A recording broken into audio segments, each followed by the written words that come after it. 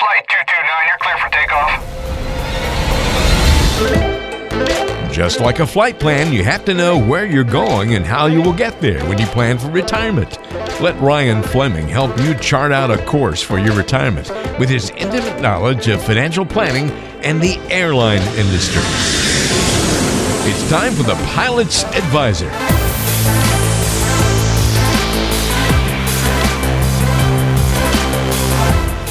It's another edition of the Pilot's Advisor. Welcome to the show. Walter Storholt here alongside Ryan Fleming, financial advisor at Fleming Financial Group, serving you worldwide, but based out of Georgia. You can find us online at FlemingFG.com. Ryan, it's great to be with you this week. How are you, sir? I'm doing wonderful, Walter. How are you doing? Glad to hear that. I am well and looking forward to our conversation today. But before we dive into all of that, let's get some updates on you. You've been flying around to places, getting ready to spend some time at home. What's the Ryan Fleming update? Well, I guess the big picture now is I finished up strong, but I'm going to be home for the next 4 to 5 months. I'm going to get I'm basically going to get my knees replaced and just kind of relax and heal. Knee replacement for such a young guy sounds out of the ordinary, but you were telling me off the air it's getting a little bit more commonplace these days with the way technology is going and the level of improvement and benefit that you get from it. Well, I don't think it's commonplace to get a full knee replacement at 42 years old, but I'm in a situation just playing too many sports over the years and probably not having the best genes when it comes to joints. It's just time to do what I got to do. Yeah, but I know you're looking forward to the improvements and a little bit of, as you described it, short-term pain for long-term gain. Well, absolutely, and trying to be extraordinary. The Bionic Man. Here he is, ladies and gentlemen, on the Pilot's Advisor.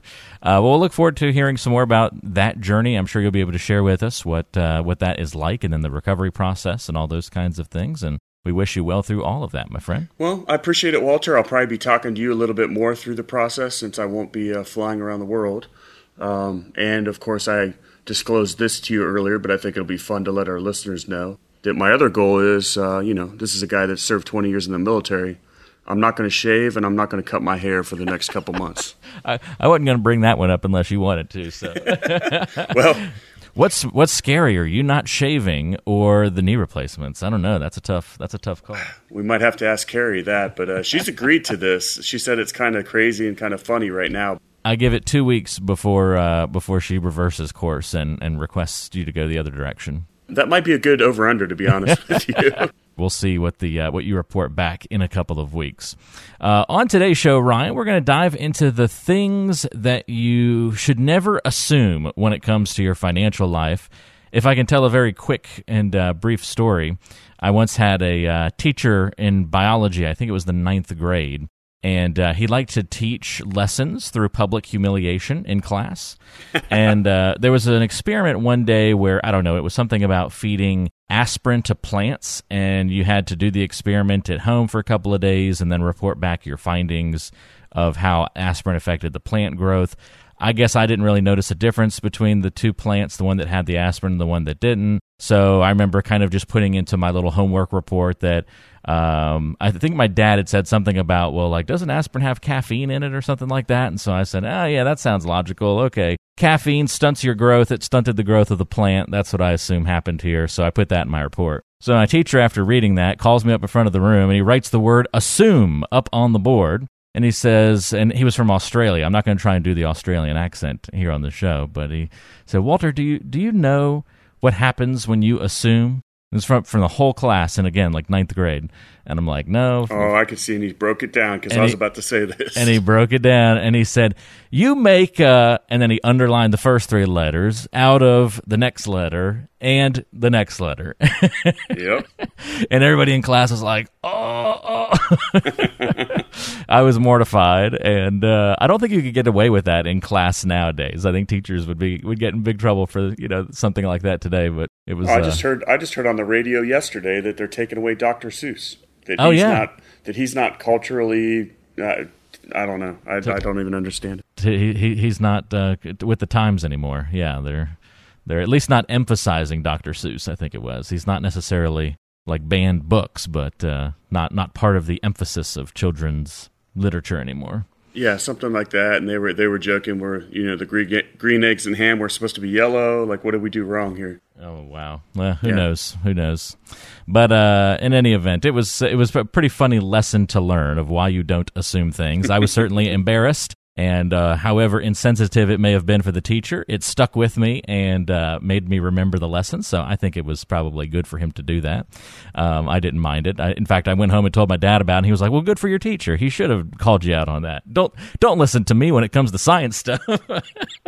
So it all worked out in the end. But anyway, we're going to turn that into a conversation about why you shouldn't do that as well in the financial world, why you never assume. I'm going to throw out some of the common assumptions that we hear from folks, Ryan, and I'm hoping you'll be able to break down for us why these things shouldn't be assumed. So what you're saying is you want me to publicly humiliate you're going to publicly exactly, because then they'll learn the lesson, because we'll humiliate them just like you were in class. But they'll be privately humiliated because you're not going to say their names in front of everybody. So it's a little different. I was in person on the stage being public humiliated, but that's okay. I'll spend less when I retire. That's a pretty popular one, right? Oh, you hear that one all the time. Where's the flaw? Well, it depends on what your retirement looks like, but most people, especially right after they retire, the whole reason for retirement is so you can do all those things you've always wanted to do. Probably be a little bit difficult now, but traveling around the world, hiking, doing whatever, because they call those the go-go years. And well, there's a cost to that. You can't get that RV and travel. You can't fly all around the world with airline tickets without it costing money. So a lot of cases, you're spending more money in retirement initially than you think. And so to make the assumption that we're going to spend a lot less when we retire is not true most of the time. I think the common thread through these examples, by the way, is going to be that there are consequences to assuming something incorrectly. This isn't an innocent crime, if you will. Kind of like with my, plant experiment assumption. I got a 0 on that homework assignment. There were consequences to that assumption that I made. It wasn't just a funny little side thing. No, these things have real world consequences. And yeah, if you think you're going to spend less when you retire and you assume that and then you plan for that, well, now you're basing your plan on wrong information. And again, you're going to see that thread, I think, commonly through all these different examples. Well, and that brings up a very valid point. Like anytime we're looking at retirement planning, or I go through, on an eMoney website and talk about people's cash flow and what things are going to look like in retirement, you always do have to make some assumptions. But if you're not making proper assumptions, then none of the data works. So being realistic in a lot of these assumptions is vital. And it made me think of something else that you're talking about, how people think that they're going to spend less in retirement. But if you've watched any of those commercials where they're like glorifying retirement, have you ever noticed how they're always traveling or playing golf? Sure. They're always doing something expensive. Yeah, those activities aren't free. And, the other thing is time. I mean, think about how much more you probably spend on the weekends when you're not working because you have time, and time equals activities that normally cost money. Yeah, every day in retirement isn't a Monday. Every day in retirement is a Saturday or Sunday. So there's you spend a lot more money on the weekends. I think we all can realize and identify with that. Even if maybe you don't work Saturdays, or maybe you work Saturday, Sunday, but whatever your weekend is, that's when you're spending all of your money. And I'm very, very scared for my wife to retire and stop working, because I know that when she's not working, she's normally searching online for something to buy. That's right. It's no longer worrying about going out to the mall or doing anything like that. It's just hop on the computer is dangerous these days to the wallet. So I'm the same way. I'm actually more disciplined when we go out to buy something. It's like there's been a mental flip now when you go out to buy something, where that used to be pressure. Oh, it's right there in my hands. I can easily take it home. It's now flipped a little bit, at least for me. When I'm in person, I'm much more, judicious. I don't know if that's the right word about what I purchase and don't. I'm able to actually say, okay, when I hold it and feel it and look at it, I'm not as enamored by it. I don't think we really need it. I'm actually, I think it's easier to say no in person now. Whereas you're online, just so many barriers are removed. You're just like, okay, yeah, we'll get it. And maybe you don't see the warts in something when you're looking at it online these days. Well, I think that, or if I see something in person, and I'm never going to buy it in person anymore. I can go once I know the item, I can go home and research it online and probably find it cheaper.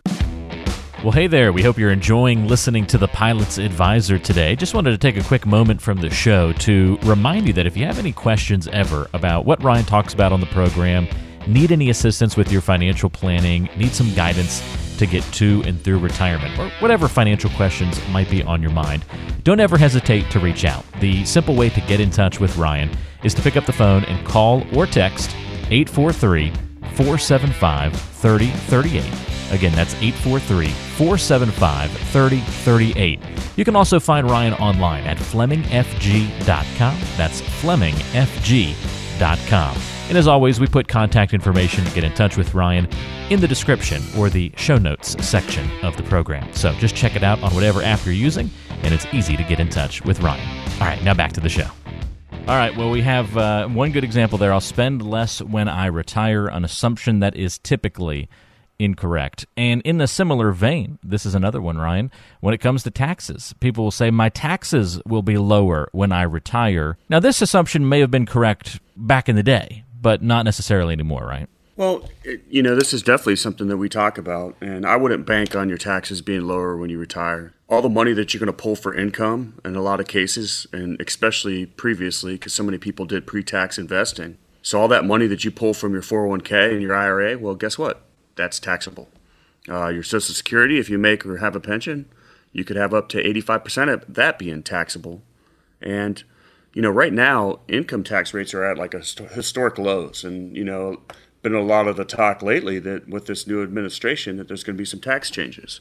So that's going to make your taxes go up. And we don't even talk about this, that a lot of your write-offs and tax deductions go away when you stop having kids in the house or they're not in school. So even though the expenses of your life move around and stuff, it does not necessarily mean that your taxes are going to be lower. That's a great point. And just because you're not working anymore doesn't mean you're going to see the drastic change in taxes that you anticipate. So something to keep in mind. Well, and another point, too, is was looking at this with our federal budget. And, of course, this includes Social Security and everything else. But I heard something like, and I forget what the figure was, I think it was 75 or 76% of the federal budgets already allocated to entitlement programs. And it continues to be a big thing that, is growing over time. So that money has to come from somewhere. Like I want everybody to have free everything. Yes, that'd be amazing. But somebody's going to have to pay for it. And who's going to have to pay for it is taxpayers, the ones that pay taxes.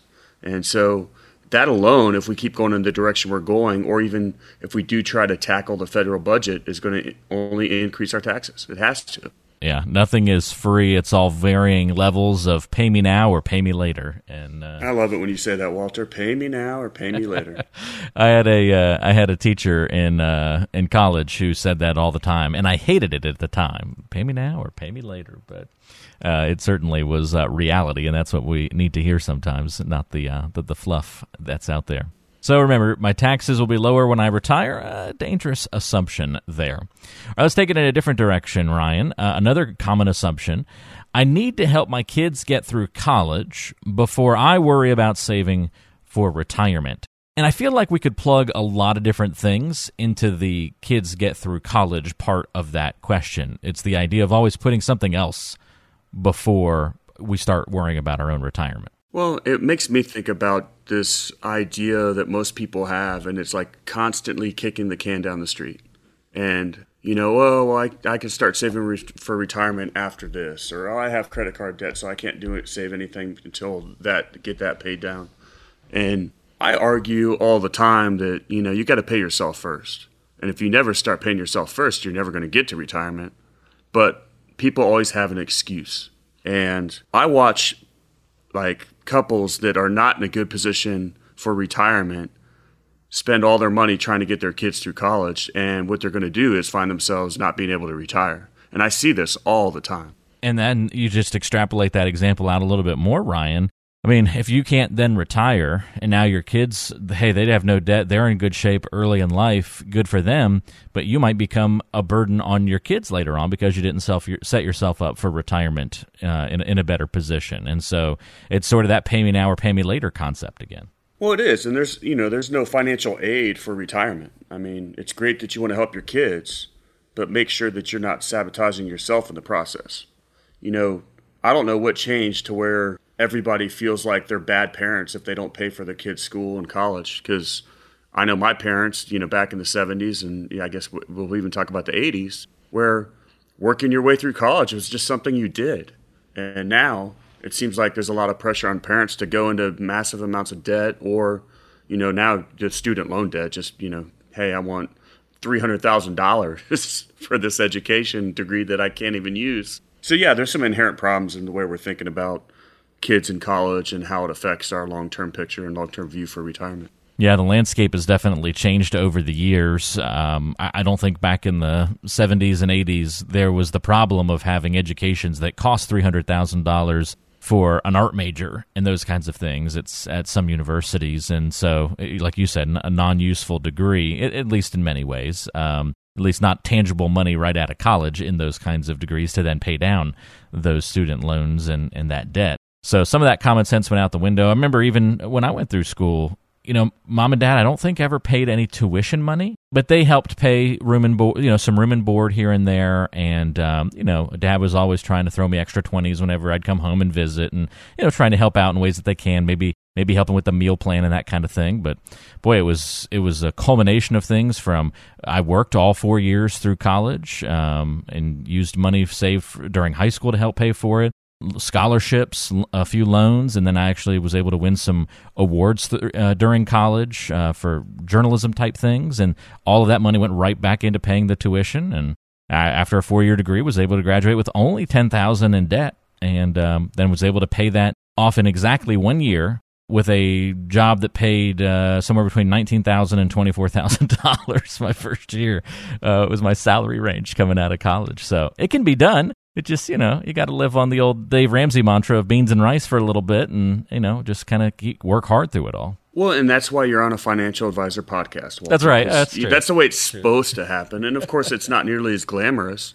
But I would argue, the expectations of everyone has just changed. It's that instant gratification. I mean, I would argue that 90% of all kids that go to college have no clue what they want to do for their first year or two. And maybe you should go to the community college and get those basic core classes knocked out very, very cheaply, and then go to the University of Georgia or North Carolina once you know what you want to do, so you can get that degree from that big name school. But, save that is half that of is not as cost. sexy as the full 4-year experience, Ryan, but boy, is it smart. Oh, I mean, that's just the way I think it should be. But I digress. Let's move on. Yeah, absolutely. We could talk college-type stuff all the time. That might be a whole other show. Yeah, I mean, I'd love to get into the debate and the topic of should you take a year off of school before going to college, and or we could even go down the road of a year of military service before college and that kind of thing. I think all those things would be interesting to explore a little bit, especially with now a little bit more perspective on the other side of college now, several years separated from graduation. That would be a great show, and we could talk about some people need to do the School of Hard Knocks to figure out, hey, maybe I do want to go to school. Yeah, absolutely. I think that's really important to think about. Have you ever wanted to learn more about the academic approach to investing and saving and planning for retirement that Ryan talks about here on The Pilot's Advisor? Well, if so, go visit pilotsadvisor.com. pilotsadvisor.com. You can watch a quick webinar on the academic approach to investing. It'll show you how not to speculate and gamble with your money.